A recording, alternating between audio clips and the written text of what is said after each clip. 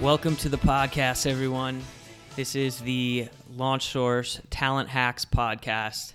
And this is Chris back with Sasanka after a couple weeks of him being out. Actually, he's fresh off the plane back from Bangkok, Thailand, where we were in a little startup competition. Sasanka, welcome back. How you doing? Thanks, man. Still recovering from that long trip, a little jet lagged. So if the body's shaking a little bit, I'm okay. Okay, well, just don't shake the table because the mics are sensitive. Okay, so on the menu today, well, I guess the topic of conversation today is a book called Managing Oneself by Peter F. Drucker. And this book was originally published in the Harvard Business Review, I think in 1999, towards the end of Mr. Drucker's life. And Sasanka, you gave me this book to read. We've been working on some personal development initiatives, both yourself and you kind of mentoring me on some of these things. So I thought it was a perfect thing to talk about as I read it, and I thought it was pretty cool. And really, this book I think is really great for a lot of different people, whether you're a manager who's just becoming a manager, or you've been managing people for a while, or if you are like an entry-level person and you just want to figure out, how do I manage my career, how do I get better and understand my strengths. That's what this book is really about, and I think it's important to be able to manage yourself before you can really manage other people. It's about 50 pages, but I'm telling you, it's about the size of my hand. And, I don't have Trump-size hands, but they're, it's a small book. It's 50 pages. It's probably, if you put it on computer paper, like 10 pages or something. So it's more like a long article, but really good, and I recommend it. And I'll say it again at the end, Managing Oneself. But really, it starts off, and it's kind of about finding your strengths, right? And I think this will help people understand, themselves and their employees, right?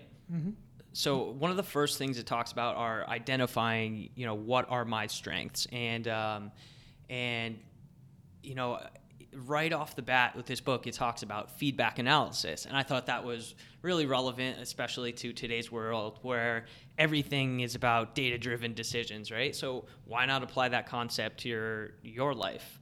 Yeah, I agree. I mean, it's really about first understanding, to your point, understanding your strengths, but where you should focus your time, whether in your personal or professional life, right? And you've probably heard me speak about this a lot, whether we're using strength finders or using Managing Oneself. It's hey, through the experiences that you have, what are the strengths that you want to spend time with? And I think a lot of either managers or individuals I've seen in my career focus on areas where they're not so passionate about, may not be their strength.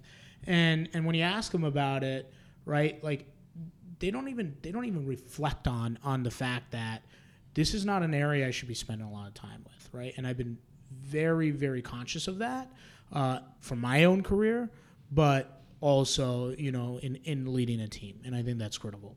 Yeah, I think, we're kind of taught through school to improve the areas that we're doing poorly at. Yep. This book really talks about optimizing your strengths. And I think, that's kind of common now. A lot of people understand that kind of theory of, focus on your strengths, optimize your strengths, yep. Areas of weakness, try to improve bad habits or whatever it is, but don't focus so much on improving areas of weakness, because it'll take much longer to get that to, an area of strength than it will to become not just good, but excellent at in your strength areas. So back to what I was saying, it starts with feedback analysis, right?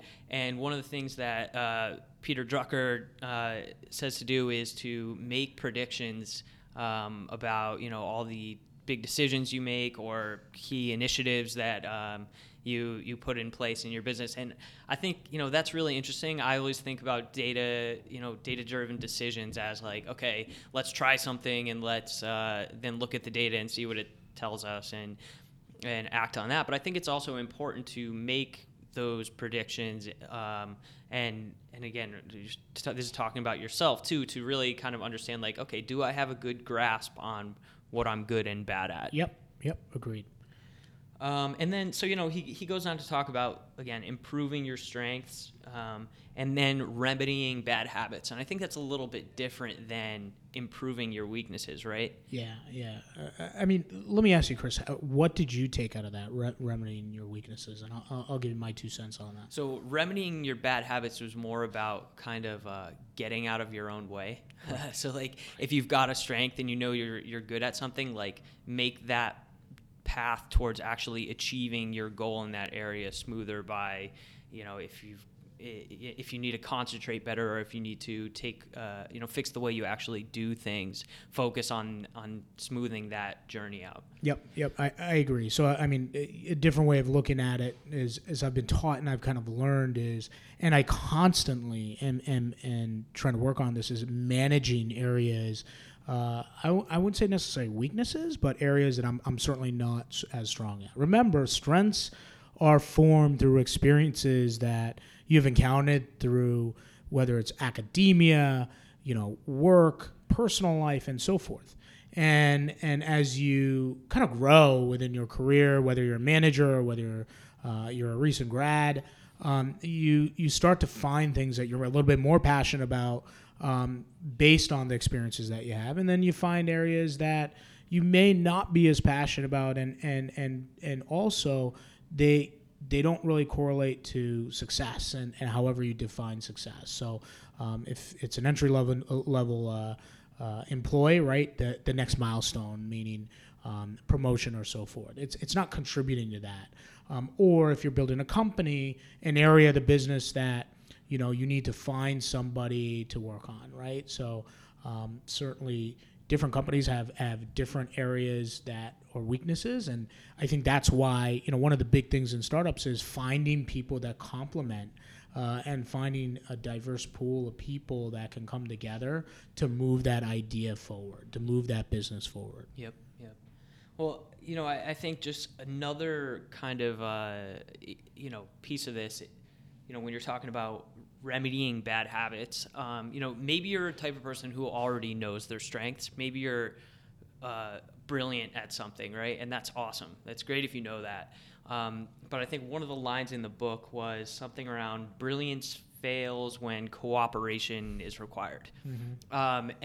And this was in a whole section about manners, right? And I think he gave an example of, an engineer might think that, having people skills or basically people skills, or concentrating on dealing with people is a waste of time because people are irrational or something, and it's not ideal for an engineer's mind. But really, at some point in your career, whether you're an engineer or you're in sales, you're going to come to a place where you need to cooperate with other people.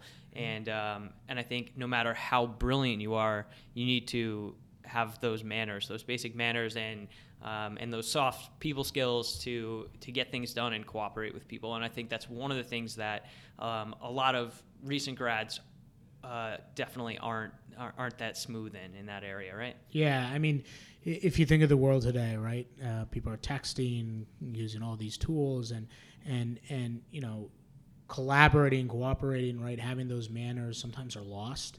And that's critical, right? And we talk about this as part of your development journey in bringing people together, and it feeds into how different people learn differently. So sometimes it's just taking a step back, right? And understanding that person's point of view, understanding how that person learns. We've talked about, kind of how your role is evolving and how we're going to feed into your strengths, but also mine as well, right? And that's why we're on this journey together. So I think that's an excellent kind of a takeaway from that, in regards to, brilliance, and you can be as brilliant as you want, but, remembering manners and being cooperative and collaborative is important and something to keep in mind with. Cool. So yeah, you actually perfectly kind of segued into the next kind of section of the book, which is looking at how do I perform. So the first part is what are my strengths and kind of identifying that. And the second part is how do I perform. And I guess I kind of separated that into like kind of a couple different areas. One is information intake, and it asks, are you a reader or a listener? And I thought it was really cool. And this book is awesome because it gives real life examples, and it talks about different presidents and generals and how they've taken information. And I think I don't know, I'm going to mix up the names. So I'm just going to say certain people, are fine at listening to questions from people and then answering them right away, where other people need to have something written out for them to really understand the question that's being asked. And it seems like such a simple concept. When I was reading this, I was like, oh, wow, I'm asking myself, am I a reader or a listener? And I think personally, I'm kind of a reader. Like, you can ask me something when I'm in the office, but I'm concentrating on 50 different things. I'll say to people all the time, well, look, I'm happy to help you. Just email me email me your question, email me what you want. And then when I read it, you comprehend it better. So it's good to understand not only how you intake that information, but if you're a manager, how your younger employees intake information, right? Yeah, and we've seen this, right, with companies we work with, or certainly our alumni that we support and mentor occasionally, and some of the challenges that they have in the workplace, either or, right? Like, it could be the manager with the employee with the manager, and really taking a step back to understand that person, right, and communicate with them. And I've been in situations where, I've tried to help somebody solve a problem, but what I realized is the information intake wasn't there, right? One person wasn't able to receive that information, other person wasn't able to learn that information, right? So, I think I'm probably a listener. So a lot of times in meetings, you'll see me try to take in information and write it down, right? I think the nature of just reading all the emails that I get now as my role continues to evolve, and I'm somebody that really needs to be in person, right? And listen really carefully. Sure. And I don't think it's black and white either. No, I think you could say like I'm 80-20 something, right? It's not you don't have to choose a side here. It's just identifying, the different ways of taking information. I'm a good listener, I think, when it comes to, we're in a meeting and you're describing a problem, but, in certain situations, you have to be able to identify, look, write it in an email, this type of question, and I'll try to understand it and dissect it a little bit better. So again, perfect segue by you. Coming into the learning styles. And you just mentioned that when you're in a meeting, you're listening and you're writing, right? Yep. And a couple of the learning styles that he mentions, and there's many, are writer or talker, right?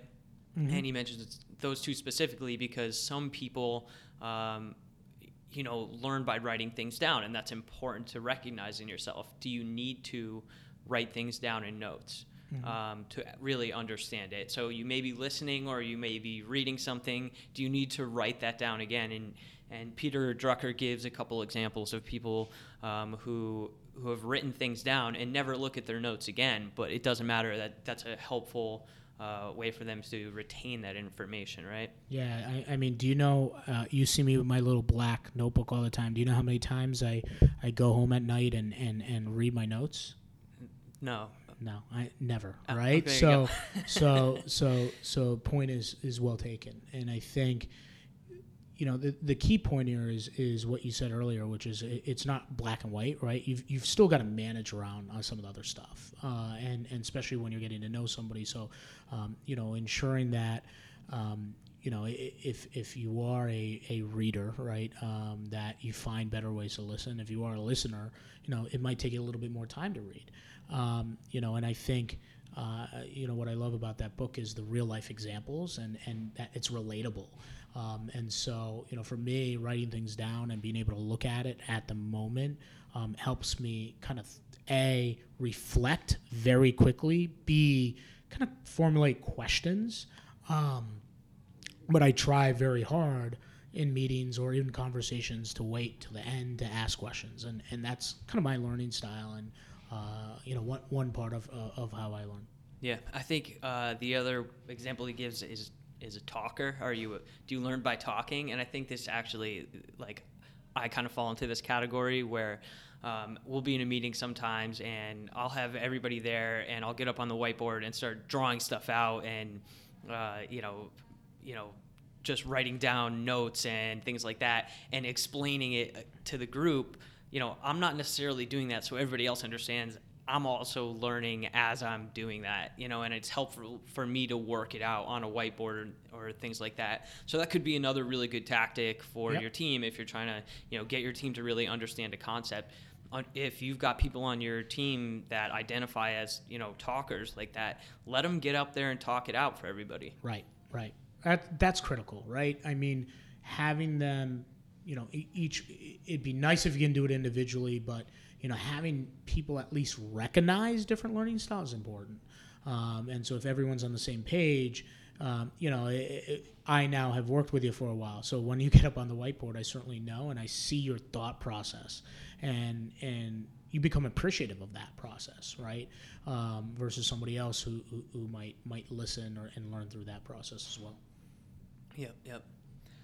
So not as great of a segue there, but we'll just go right into it. The third part here. Sure. So again, the first part was what are my strengths. Second part, you know, knowing how do I perform, and then the third thing he really talks about are what are my values. Mm-hmm. And I think this is probably more of a question you want to ask yourself. I guess when you're hiring somebody, what are their values compared to my values, or if you're looking for a job or accepting a new position within your company or at a different company, but you want to make sure that your values align with the company's values. And I think, you know, we're in the sales arena, so I think the example he gave in the book was actually really good. And the example he gave was two churches, right? One church wants to bring in as many people as possible, and another church wants to bring in the right people, right? Mm-hmm. And,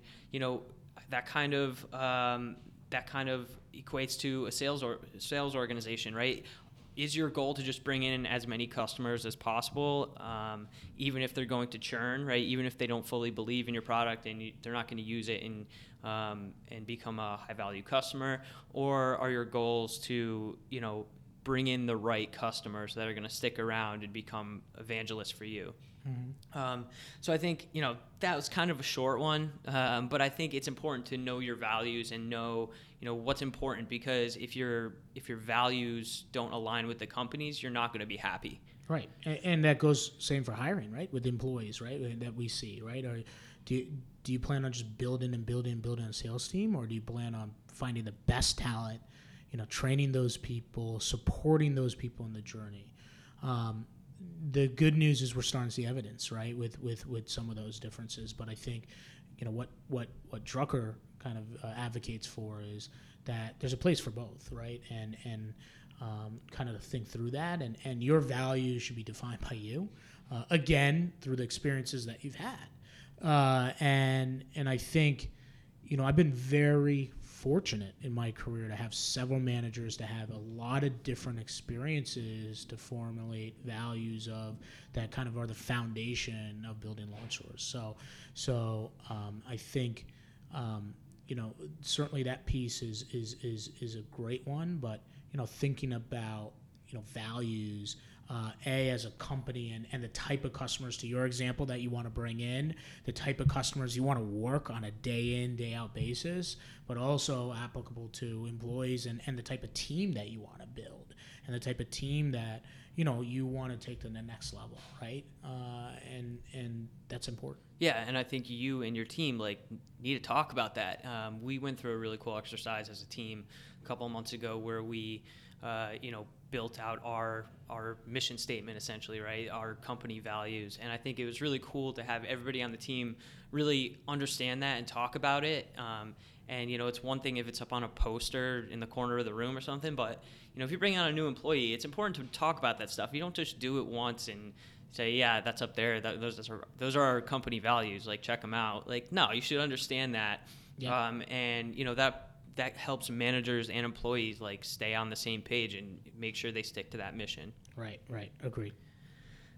So the last thing that's really in this book is kind of it's geared toward people that are entering the second half of their life, right? But I think the point of what he writes, which is like, when you get to the second half of your life, you might be a little bored with the job you're doing, but if you do a good job managing yourself from an early stage, then you're actually going to become kind of more efficient, and you're going to have more time.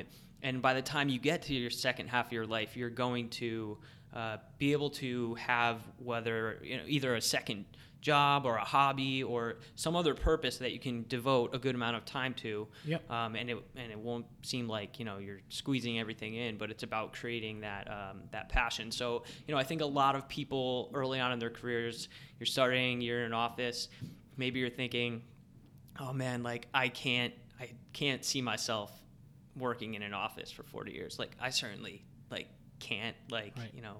Might happen. I don't know. Yeah. But I think the key takeaway is, if you start to really understand yourself and your strengths and what makes you happy and your values and things like that, you're going to create more opportunity for you to do the things that you are passionate about, and you're going to create more opportunity for you to discover the things you're passionate about as you get deeper into your career. Absolutely. And what's the key there? How do you do that, right? To get to that second half of your life, it's just surrounding yourself with great people, experiences, right? Right, focusing on your strengths, and then if you're able to do that, and if you're an individual and focus on that within your company, or you're doing that individually and going to different companies and getting those experiences, surrounding yourself with other people. I think the big thing, the other takeaway that's not really written in the book, but it's implied, is you own this, right? This is about you. Right. And so certainly this is a tool that managers I think we were talking about, should a manager use it, but it's great for anyone, whether you're working or not, whether you're an employer or not, or manager, but you own this, and you have the ability to surround yourself, gain experiences, so that, I'm certainly not there, even though I feel like it, in the second half of my life. But, I can say, wow, I've gained great experiences, and I'm passionate and confident that I can do something else. Absolutely. So I actually pulled out one, I guess, 2 sentences from the book that I kind of wanted to leave everybody with, because I thought it was pretty cool. It goes, successful careers are not planned. They develop when people are prepared for opportunities because they know their strengths, their method of work, and their values.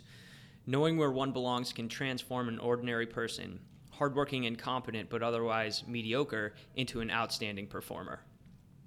So I think that's just a cool takeaway from the book, something to remember.